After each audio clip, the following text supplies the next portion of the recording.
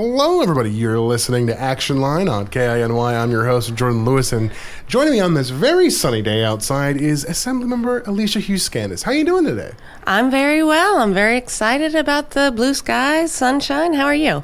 I'm doing good. We had some fun here at the station earlier this morning because there was the Rotary Duck Derby, so I also gave you a donut that we had left over from... I benefited from that duck being here, personally. Yeah, thanks for having me on the show this morning. Yeah, and I think it'll be good because I actually haven't had a chance to talk with you more in depth, so this will give me a sense of kind of where you stand on a lot of major topics with the city right now that I think that, needless to say, some of them have been quite charged, but I think they're still important to talk about because we are going to be tackling those here later in the year. So the first big one, and I'm sure you knew this was going to be coming, is City Hall. City Hall is a hot topic of discussion right now. Yeah. Well, I think as far as where I stand on it, I really think we need a new City Hall. You know, the Assembly voted unanimously to put it back to the bond, and I know that's received some feedback from the community because it's unusual to do that back-to-back years like that when it fails. And we looked at examples of other times that's happened that we've, Juneau likes to think about things and vote on them again. But the reality of the situation is we're going to need to do something. Right now, what people think of as the main city hall does not contain the majority of city employees. And it's desperately it needs some, you see it walking by on the sidewalk, it needs some maintenance. And it's like we could put a Band-Aid on that building, but the cost of the Band-Aid is going to be millions and millions and millions of taxpayer dollars for a building that does not suit our purposes. And the rest of our employees are spread out in, shrinking rented spaces where the lease costs are going up. In some cases, they're violating OSHA standards at a time that we're trying to recruit and retain, city employees. I can think of one case where a city employee was a nursing mother. The water in that building got shut off so many times during the year. I feel apologetic for the other people who rent in that building. So I think the business case is solid, and we need to do a better job of explaining that to the voters. The city is going to be around forever, and it makes sense to own the building that we're in. And it makes sense to have a building that all of these city employees are in that's easily accessible to the public, where there's a one-stop shop where they can come in, park, do their city business. And we reduced the cost of the project this time, again, by putting public funds into it. So I want to be clear on that. It's not like the number's gone down.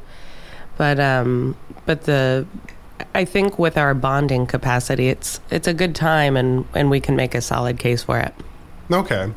And so kind of my key takeaways from how you were describing that is a lot of this is a push. For me, it sounds like it's a push for modernization and centralization. If you can put all of those folks in one location, make sure it's a modern building that's up to OSHA code, that would help increase the efficiency of city government. It would, but when you say modernization and increasing the efficiency, I don't know if you've ever gone to the main City Hall building. I've been by it a few times, and I'll be honest, I've never been very inclined to go into it with how it looks. Sure. I'd love to take you on a tour inside because I just feel like those words are an understatement because it's an old fire station, I believe, originally. So it's a concrete building. And it's a little bit of a warren, it's a rabbit's den of the way things are laid out. So as somebody who spends a lot of time in there, it still hits me every time I'm going around. So it is that, but it also is moving away from, it's strange for a city to, lease some of its space and own some of its space. So I think it just makes sense to have, a city building as a pretty standard thing for most cities to have. Okay. Yeah. And now, one of the statements I've heard on a number of occasions that's been in opposition to City Hall is this idea that maybe through better navigation, like we can continue to maintain everything as it is now, as long as people have better directions. Okay, here's where you go for this, here's where you go for that, versus going with the new City Hall. I mean, I think if it, we'll pivot if it fails, and we'll figure out how to improve what we have. It's I just think of it's sort of like the analogy of if you knew you were going to live forever, and you were, let's say you were renting multiple apartments, you'd buy a house, and you weren't going to leave this community. You would buy a house because just in the long run that's what makes sense, because otherwise you're just throwing away your money.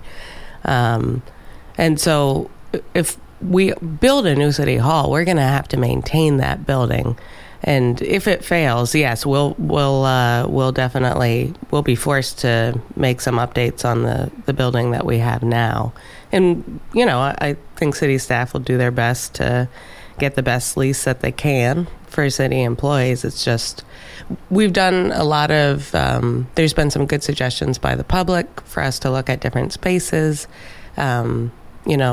Post-COVID, there's other retail space in town, and I think we've done a lot of research for a couple of different, several alternative solutions. So we wouldn't have come back to this if we didn't feel like we had to. We feel like this is something we have to do. Right. And I think you mentioned that coming back to it is quite important, because that has been the other primary concern that folks have brought up is namely, and you mentioned this before, the fact that it is on the ballot again, because folks voted it down the first time. And so there is that impression that, because we voted it down the first time, why is it on the ballot again? And I think, in general, I think if you are, as a voter, are not feeling heard, or you feel like I gave you direction and you're going another way, it's understandable that that's frustrating. And I think that's why we want to be clear of, I think we need to do a really good job of explaining why we're doing it again. Like, hey, hands up. Like, I know you just said no. Let me explain why I'm coming back to you. I really see no other option, and let me do a good job of providing you the information so you can decide, not so I can, convince you, but I think when you see the facts of the case as they are, you're going to agree that this is a better option. We do, I understand why people feel that way, but like I said, we wouldn't have returned to it so quickly. But of course, I think as a general principle, it's really important to pay attention and listen to what the voters are saying, as they express their will. And this is anecdotal, but I had tons of conversation right after the election last year where there was just so much among my friends, things they didn't know. Well, all of the city employees aren't in that one building. No, they're spread out. Let me point at this building. Some of them are in there, and some of them are in there. If you want to get to these ones, you have to, So, and that's something that would improve in efficiency. But there was just a lot people didn't understand that we didn't own all this space. And they, again, that's only anecdotal. But some of those folks said, if I knew that, I would have voted yes. So. Gotcha. And it's an interesting conversation for me to have with folks, because obviously I wasn't here in town around the time of this first vote. And so a lot of this for me has been sort of relearning, okay, here's been this issue that's been going on for some time now. Here's the different perspectives on that. And here's what the primary cases each side is making. And so when I am able to present those, I can be like, okay, well, here's what people who are opposed to your thoughts are saying. Here's what people who are in favor of what you've been saying are going on. And I think that's an important conversation to have. Obviously, I know we're going to have this conversation pretty much up until October. It's going to keep happening. But I also know I don't want to keep up too much more of this half of the show. We've actually spent almost the full section of the show. I got excited. That's perfectly fine. I do want to just maybe tease our next big topic, which will be Telephone Hill. That was the open house for that the other day. And so before we go into our second half, give me your early impressions of that. Well, I know we were both at that public meeting. I will say my early impression is Telephone Hill is a complex thing to navigate, but I think it's an exciting and amazing development opportunity. Gotcha. And with that, we will move into our break. You are listening to Action Line on KINY. And welcome back with more Action Line on KINY. Now, toward the end of the first half of the show, which I do have Assembly member Alicia Hughes-Skandijs in here in the studio with me, we began to start talking about Telephone Hill. So you and I were both at that open house. Yes. I don't think people remember I was there, which, that's fine. My being there is irrelevant because I was there to observe. But there was a lot of public, testimony and opinion about what should be done now that CBJ has that area. Yes. And really, I wasn't the only Assembly member there, and, I think we were there to observe as well. There were some. The meeting was, as you know, was run by the consultants, and we wanted to hear from the public. So I was also trying to do a little bit of the fly on the wall, hear what everyone says. So, there's a lot of options there. For anyone who wasn't there, it was people had some pretty strong feelings about it, and we had some residents there, and there's been plenty of my turns and letters to the editor about this subject. I think the issue there is where you have residents who have been living there for many, many years, and it's a unique piece of land. They've been living there on month-to-month leases, but I'm sure it starts to feel like nothing is ever going to happen when that happens for your whole life. So I'm very sensitive to that. And it is a really beautiful spot downtown. A lot of people, we've heard about it being a last bit of green belt, in the downtown area. So I think part of, a public meeting like that is what the consultant is probably looking to do is say, how do we develop this area in a way that's going to make the whole community happy? What would that look like?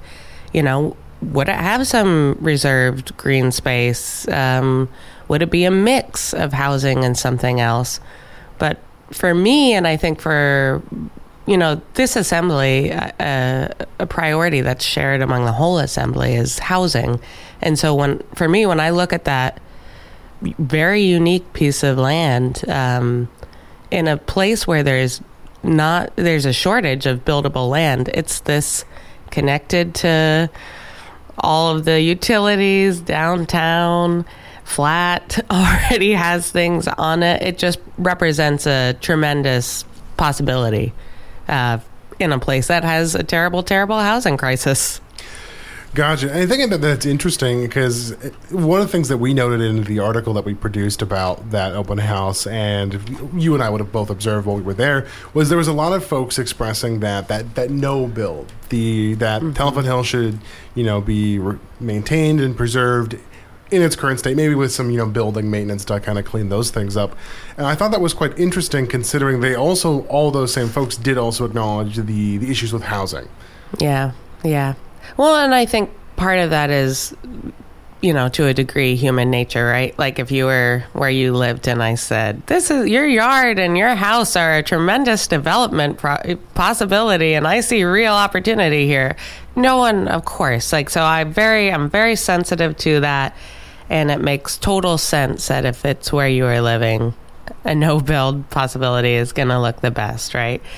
And I think it's important that the way we move forward, we're giving people clear expectations. And, one of the earliest meetings we talked about, I think people use the word a soft landing approach, but nobody wants to boot a bunch of people out, next month.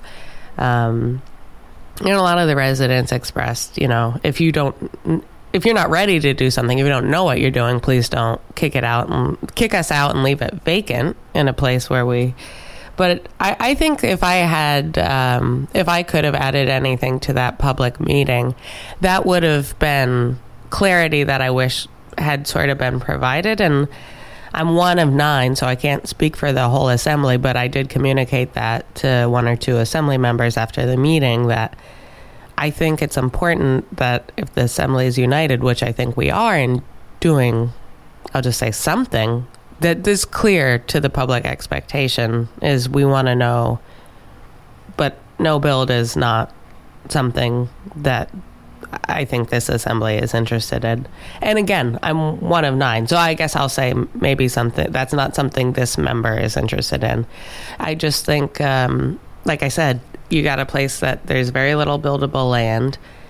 It's connected to everything. It's downtown.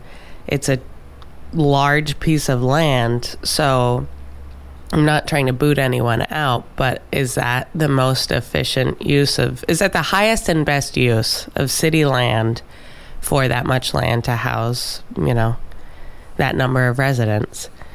Right. And it's another one of those things that doesn't really have quite a clear answer, because there is a lot of that sort of gray where it's like, okay, well, you have folks who are already there, so we don't want to boot them off. But then there's also, well, it's like, okay, but then there's also land that can be developed. And so there is no straightforward path to take there. And that's why those public testimony periods are so important, because that enables more of those thoughts and ideas to be put in there. Yeah, absolutely. I think, I can envision a beautiful future for Telephone Hill where we do have more housing than we have now. You've put something there to preserve the historic nature of it, because I didn't bring that up, but that's another thing that I've seen expressed by the public, that the history of that particular piece of land is important. And I think that is absolutely worth preserving, but you can do that in another way than just leaving the property as it is. It has some green space. I think, sure, we could, incorporate that into the future of what that looks like. But for me, I would love to see housing, additional housing, and I think there's a way to do that that is sensitive to the needs of the residents who currently reside there. Gotcha. Well, we will have to wait and see how that continues to develop. Now, the last big topic I had to talk to you about is obviously the elections. Now, I think the biggest and most notable thing there is just the number of candidates that are running this year. Yes, which is very exciting and great to see.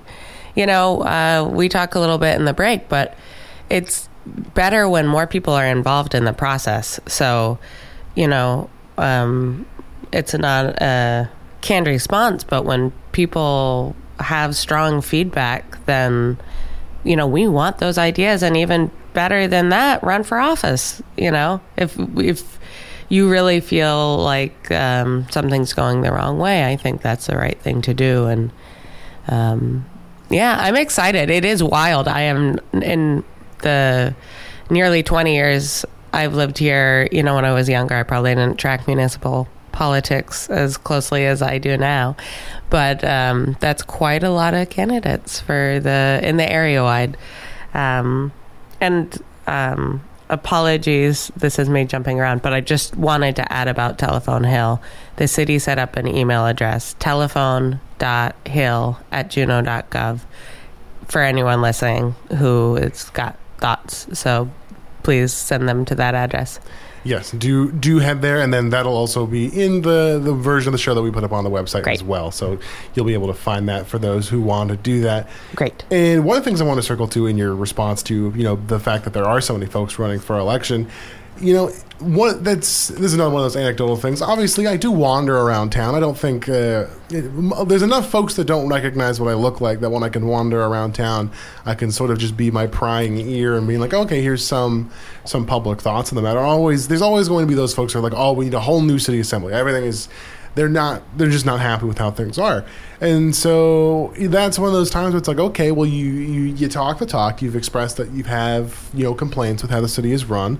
And now that we have this many people running for assembly, that's proof for the point of like, okay, if you're going to talk the talk, now here's your opportunity to walk the walk, and people are doing that. And that's so important if you want that sort of diversity of, thoughts and ideas within any sort of democratic system. Yeah, absolutely. And, I look forward to learning more about some of the candidates who are running, because, you just express, maybe that many running means that there's a lot of dissatisfaction, which could be. And also, people are excited about the process, but certainly open to that. I'm also going to say that I think having a variety of viewpoints on the assembly. This assembly has gone through a lot together. We went through COVID together. Much of my time on the assembly has been about... Alicia, I'd like to thank you for coming in and chatting with me. I think it's a good conversation to have, and I'm sure I'll have you back in again closer to when the elections are happening. Obviously, I'll have all of the candidates in here for that. Great. But thanks for coming on. Yeah, thank you so much. All righty. You have been listening to Action Line on KINY.